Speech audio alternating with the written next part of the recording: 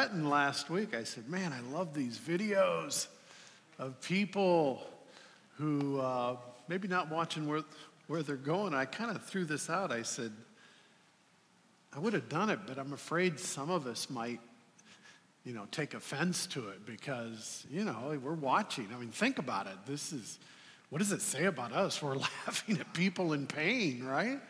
And so many of you came to me and said, oh, Pastor Ed, I love those videos. They're my favorite video in the world.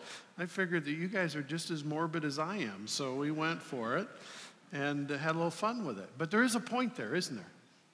It's a profound and important point that in this series we're talking about looking. How that the quality of our life is determined by what we look at. We kind of began going back to Easter when the messengers who represented God appeared at the tomb. Oftentimes angels are called messengers. And they made the statement to those early followers of Jesus, why are you looking here in this tomb? He's not here. He is risen. Jesus is alive. And in a lot of ways, we spend way too much time looking for Jesus to be something different than who he really is. We spend too much time looking down and not up. We spend too much time looking for things that are temporal that just really don't matter. And so all month, we're focused on not just looking, but looking for the right thing in the right place, looking up, not down. And we've concluded, really our thesis is simple, that only God has the answer to the real challenges of life. And if we look up, he'll bring things into focus for us. So today, we're going to move forward. We're going to look to God's Word, pull forth some biblical truth, and we're going to apply it to our life.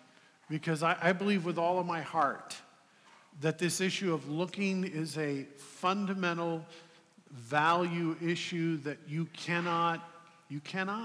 just simply can't end up where God wants you to be unless you're looking as you should be. So today I want to give you some high values of looking, but before I jump into 2, 3, and 4, I want to talk about a conditional principle, a premise that you need to understand, or the looking idea just simply is not going to be relevant for you. And that is this. Number 1 in your notes gives us a conditional issue that must be addressed, resolved, in order for us to look and see anything and see it in the right way through the right lens. So number 1, here it is. Looking forward is only possible. It's only possible if, keyword, if you have been set free from the past. I spend a lot of time, you guys, talking to people, listening to people who are filled with regret. People who've messed up their marriages. People who have messed up their finances. People who've lost jobs. I meet a lot of people who look back and wish they could go back. They have so much regret. They wish they could go back and have spent more time with their kids because they didn't have time for their kids when they were young, and now their kids don't have time for them. It's almost as if these people are in this prison of regret. We all understand regret because the truth is we all have things we regret, things we've done, things that we've messed up, things that we'd like. If we could roll the camera backwards and do a do-over, we would. But I'm convinced that if you get this right, this first principle, this first idea, please don't go on to 2, 3, and 4 here today unless you first of all have bought into the idea that you can be set free from regret. You really can. You can experience God's grace. The Apostle Paul, formerly known as Saul of Tarsus, is a guy that had some things that he regretted. You know, at one time, he was probably the biggest enemy of anyone who called themselves a Christian. And you know, it's really not that hard to imagine that there are people, and were people like this back then, because the truth is there are people like that today. I think most of us are aware that there are places in the world right now that if you're a Christian, the penalty for being a follower of Christ is you will either be killed or enslaved. If you're a woman, you'll be forced into sexual servitude. And that's going on right now. And so it's really not that hard to imagine back during the time of Christ and shortly thereafter in the early years of the church. It's not that hard to imagine there's a guy named Saul who is so zealous, so angry, so hateful, so filled with bitterness toward those who are followers of Christ. This guy literally has received from the government of his time authority to go and hunt down and kill Christians. And he has stood there. In fact, there's an account in God's word of Stephen, one of the early church leaders, being stoned. And Saul at the time, was there. And so when Saul looked back at his life, wouldn't we agree he had a few things to regret? But here's the good news. Paul had discovered the absolute blessing of being able to look forward to the things of the future. And he chose not to be enslaved by his past regrets. Let's look to God's word. The first passage in Philippians chapter 3, verse 13. You know, to put it into context, a little background here. When Paul's saying, I haven't achieved, I haven't accomplished yet what I want to, he was talking about perfection. He was talking about how, as a follower of Christ, he wasn't yet what he needed to be. And I think all of us need to fess up on that. We all have room to grow. But here's what he said. No, dear brothers and sisters. He's writing to those of us who are followers of Christ, his brothers and sisters. I have not achieved it. What? Perfection. I'm not everything I can be. I'm not everything I should be. I kind of like to see that in people who put on no false pretenses, who are transparent and honest about the struggles. The people that scare me the most, frankly, are the people who pretend to have their act all together. People unwilling to admit that they stumble and struggle and have issues to overcome. It just causes me great concern when someone pretends to be something they're not. And so he says, I have not achieved it, but here it is.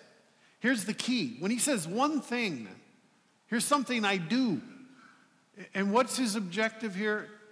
To become more like Jesus. To arrive to the perfection of being like Christ. The truth is we are all sinners. None of us here are sinless, but we follow a sinless example in Jesus Christ.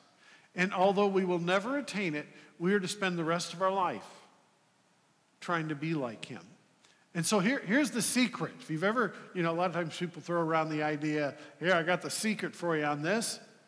Well, here's one of the keys to becoming more like Jesus. Here's what Scripture says. This is what God's Word has to say. Forget the past. Forgetting the past and looking forward to what lies ahead. Wow. Forget the past. Don't get hung up, both in things you've done wrong and things you've messed up. And frankly, don't get stuck in the past, hanging out around a myth of what something used to be, when the truth is, if you go back there, the truth is it wasn't all that to begin with. Some people get hung up, frankly, in the good old days, what it used to be. And it locks them there. They don't have the ability to move forward and become more like Jesus because they're living a lie. And so I want to encourage you today. Here's a condition of moving forward to become more like Jesus. Here is the condition.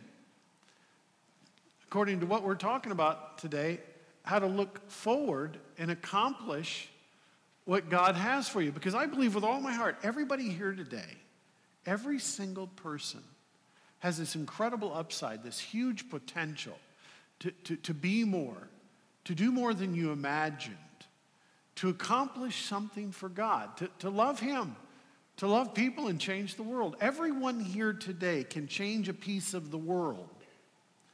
And you can't do it unless you have this issue of your sin debt forgiven. You can't do this unless you're certain you've been set free from the past. And that's what happens when you accept Christ. You may not understand it theologically. You may not understand all the Bible verses. You may not be able to quote John 3:16. But the truth is, when you come and say, Jesus, I've messed up. Will you forgive me? Will you save me? You are from that moment free from the consequences of that sin. Now, until you learn to let that go, you won't experience. It's like somebody who's in prison. They've served their time, or even in a more profound way. Someone came in and paid the fines, paid the debt, and they've been legally allowed to leave, but they don't leave. The door is open on the jail, but they hang out. They just won't leave. And those of us who have been set free because of what Christ has done need to take this step of forgetting what we've done. If you've messed up, learn from it, yes. But don't live in the past. You've been forgiven. You've been redeemed. That's a big deal. I think there's some high values to once you grasp this and hold on to this, moving forward, some difference makers when it comes to looking, what you're looking for in life. This will affect everything moving forward. If you really embrace this, if you've messed up in your marriage, ask God to forgive you. Ask those you've offended to forgive you. Get help for the hurts and hang-ups that are holding you back. But understand that because of Jesus, you've been set free. That's the first thought. That's a condition. You got to be set free. If you haven't been born again and set free, then 2, 3, and 4 really don't apply. Number 2, let's move forward. Looking forward frees you to be confident as you look to the future. It allows you to be confident. I meet a lot of insecure people. I have come across some people that fit into a category, a phobia called chromophobia. You may not be familiar with that particular phobia. You may have it and not even realize it. But chromophobia is an unreasonable fear of the future. When you think of the future, it's always fearful. You always expect the worst. Frankly, another term for a person with chromophobia is a pessimist. They feel like tomorrow, the future it's always going to be worse than it is today. And I don't know if you realize this or not, but right now in America, there is a form of national pessimism about the future. People believe that tomorrow will not be as good as today. Let me give you an example of how we're supposed to look. There's a great verse here. It's our next verse. It's in your notes. It's from Hebrews chapter 11, verse number 10. Would you guys read this verse with me? It's just a really short verse, but I want you to see it because it really pulls out the importance of being freed so that you can be confident. Okay, join me. Let's read it together here. Abraham was confidently looking forward to a city with eternal foundations, a city designed and built by God. Wow. This word of looking forward, confident. This is a high value for those who have been forgiven, for those who have been saved, for those who are followers of Christ. You can be confident. You don't have to live fearful of what tomorrow's going to bring. None of us really know what tomorrow's going to bring. And this passage just spells it right out. It's powerful to me. I can be confident because I don't know. Let me just throw this out as a thought, something that just is on my mind 24/7, pretty much. It's the looking to the future, the realization that God has called our church to move forward with a vision. We called it the Believe Land Vision. And really, the short version of the Believe Land Vision is collectively as a church community, we've looked at these facilities that have served us well for 80 years, and we've concluded times of change. Energy costs are different. The cost of maintaining an old building are such that we'd rather put our resources into ministry and people. That's the Believe Land Vision. We want to invest in people. And so we're going to relocate, and we're going to scale back in size.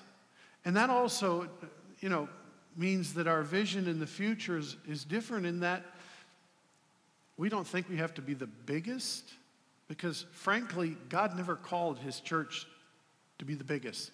I think egos get involved when you feel like you got to be the biggest and the best. If we outgrow our building, you know what we're going to do? We're going to start another church. It's not about us. It's not about being the biggest. And so we're going to build a modest size, and we're going to put our resources. It'll be a modest building that doesn't cost much to maintain, so that we can put our resources into people. Now, we put our resources in people now, don't misunderstand me, but we also have, in addition to that, the weight of these facilities. And so our Believe Land vision is big. It's something we have prayed out now coming up on 3 years. And I look at a lot of stories in the Bible, and I have yet to find one. Maybe you'll find one and share it with me. It'll encourage me.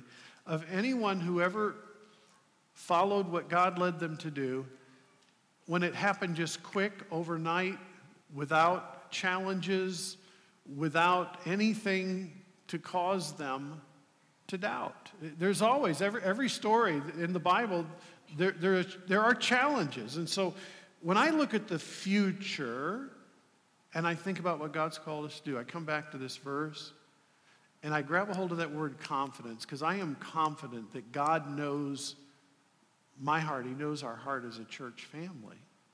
And if that is true, then we have to wait patiently on the Lord.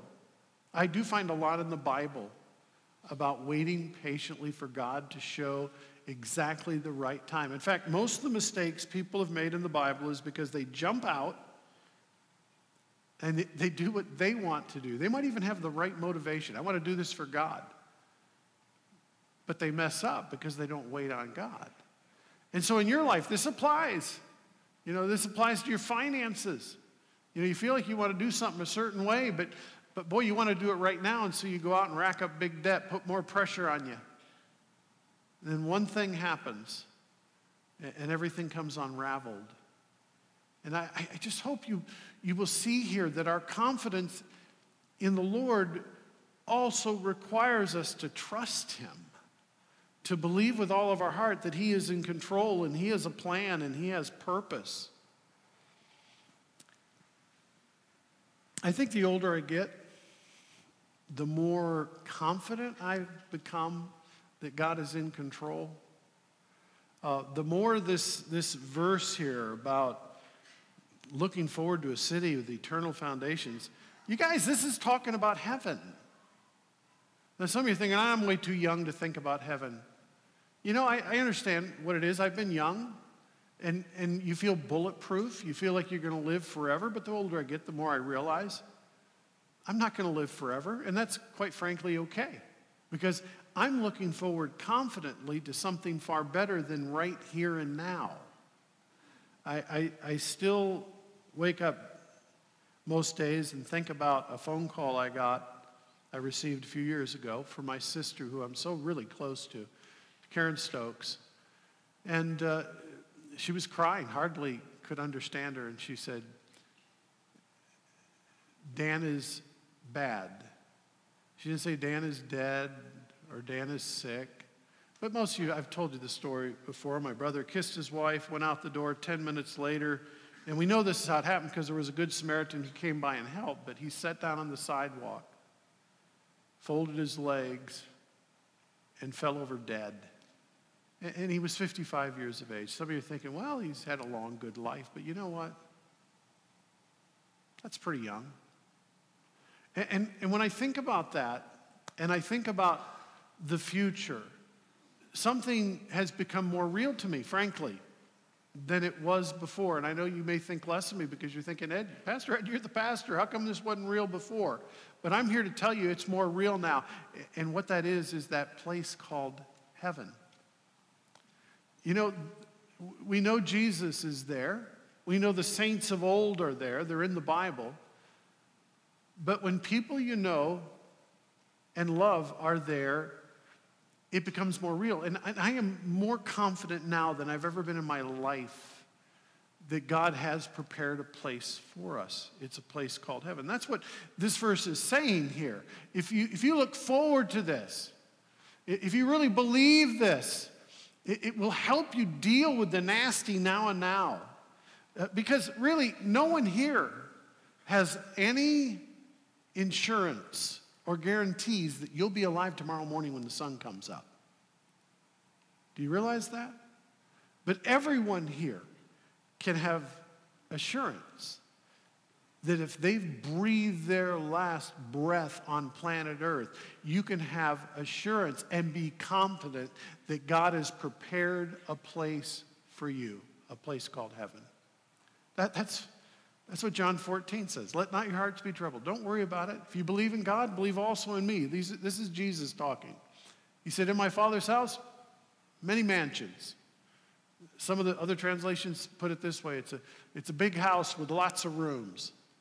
I don't know if it's individual mansions or a big house with lots of rooms. I kind of like the idea of living in the big house with lots of rooms. Either way, it's fine with me.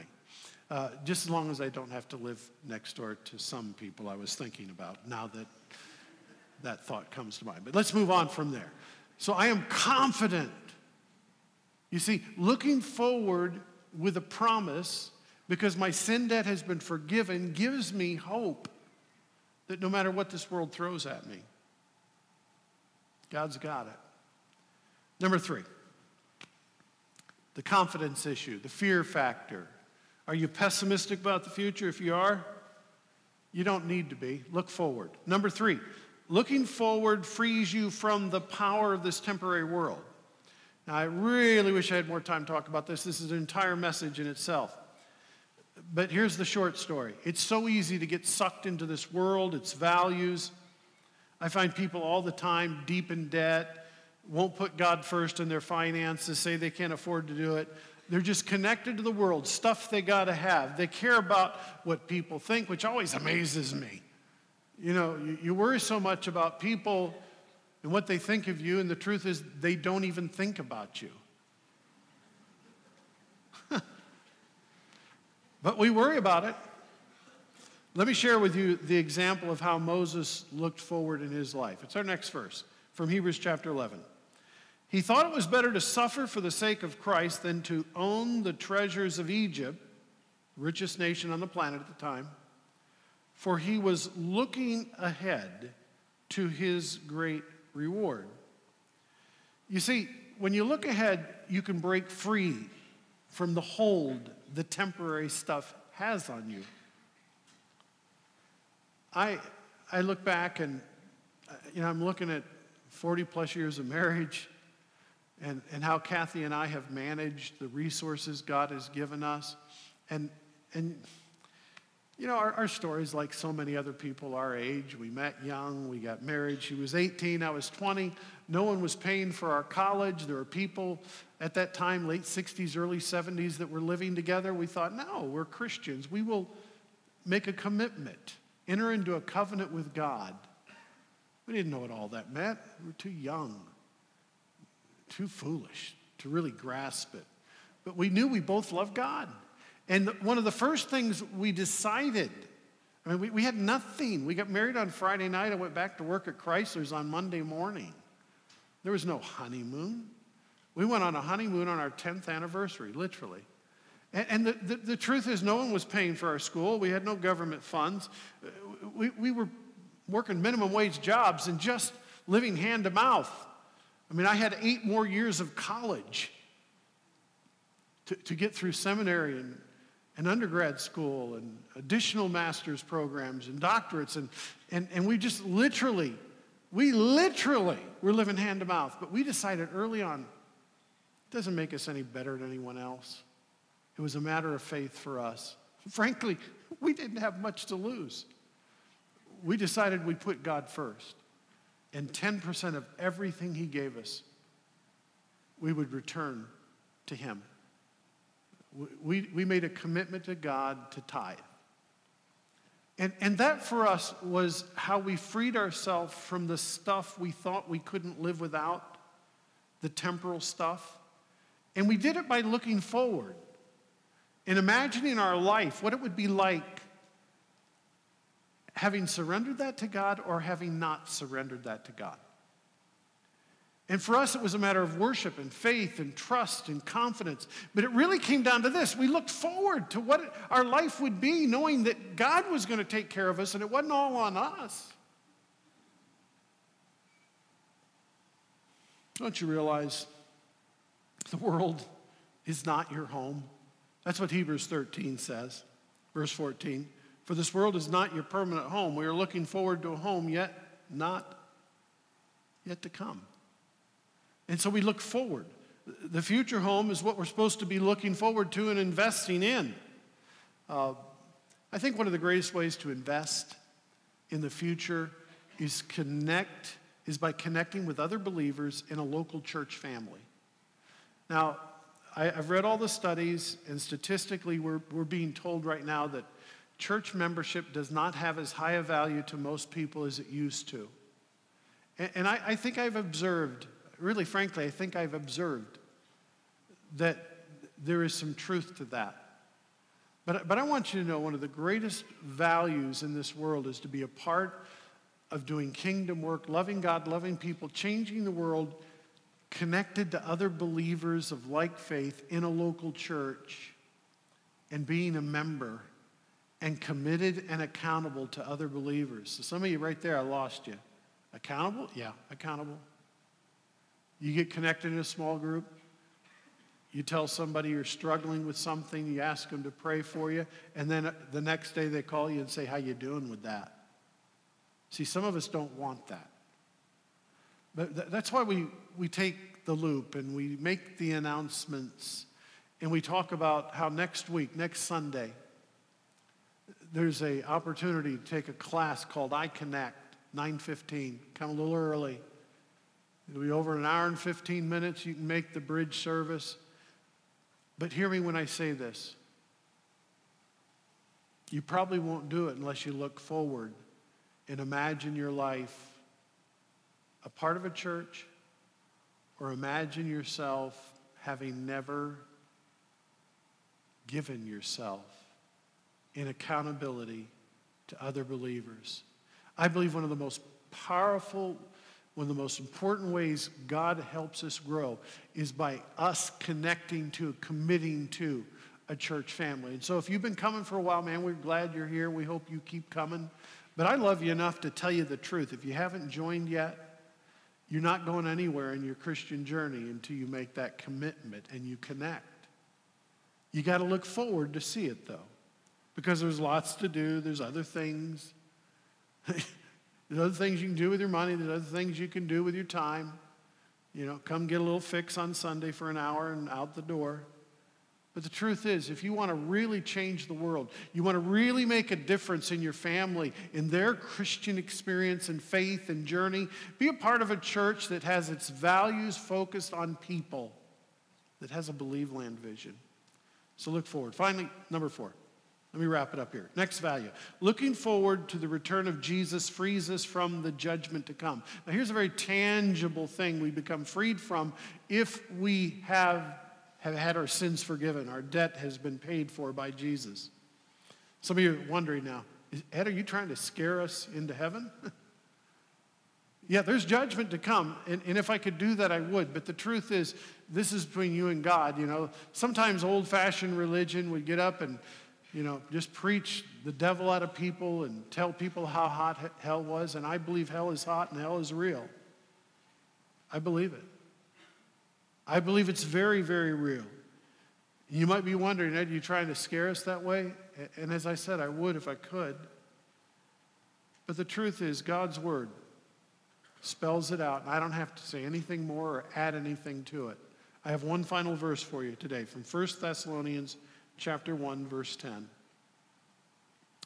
And they speak of how you're looking forward to the coming of God's Son from heaven. Paul's talking about the church at Thessalonica. He says, you guys are known for this. You look forward to the coming of God's Son from heaven, Jesus, whom God raised from the dead. He is the one who has rescued us from the terrors of the coming what? What's that last word? Judgment. And there's both judgment coming eternally, heaven or hell, but there's also judgment coming to this world. There are consequences to sin. This world will be judged. There's that law of sowing and reaping. And so my heart today is just, wow. It's full when I look forward and I see things as they are. And my vision, it becomes clear. We're going to talk about that next week, how to get corrective lenses, how to make sure you're seeing the world as God sees it. But I want to encourage you today as we leave, as we prepare our hearts, as we talk about the future and what's coming, and we think about it, and we look forward, not backwards. I hope you'll join me today by taking just a moment to ask the question. Number one, these questions, absolutely critical. Do I know my sin debt has been paid? Have I been forgiven? Am I born again?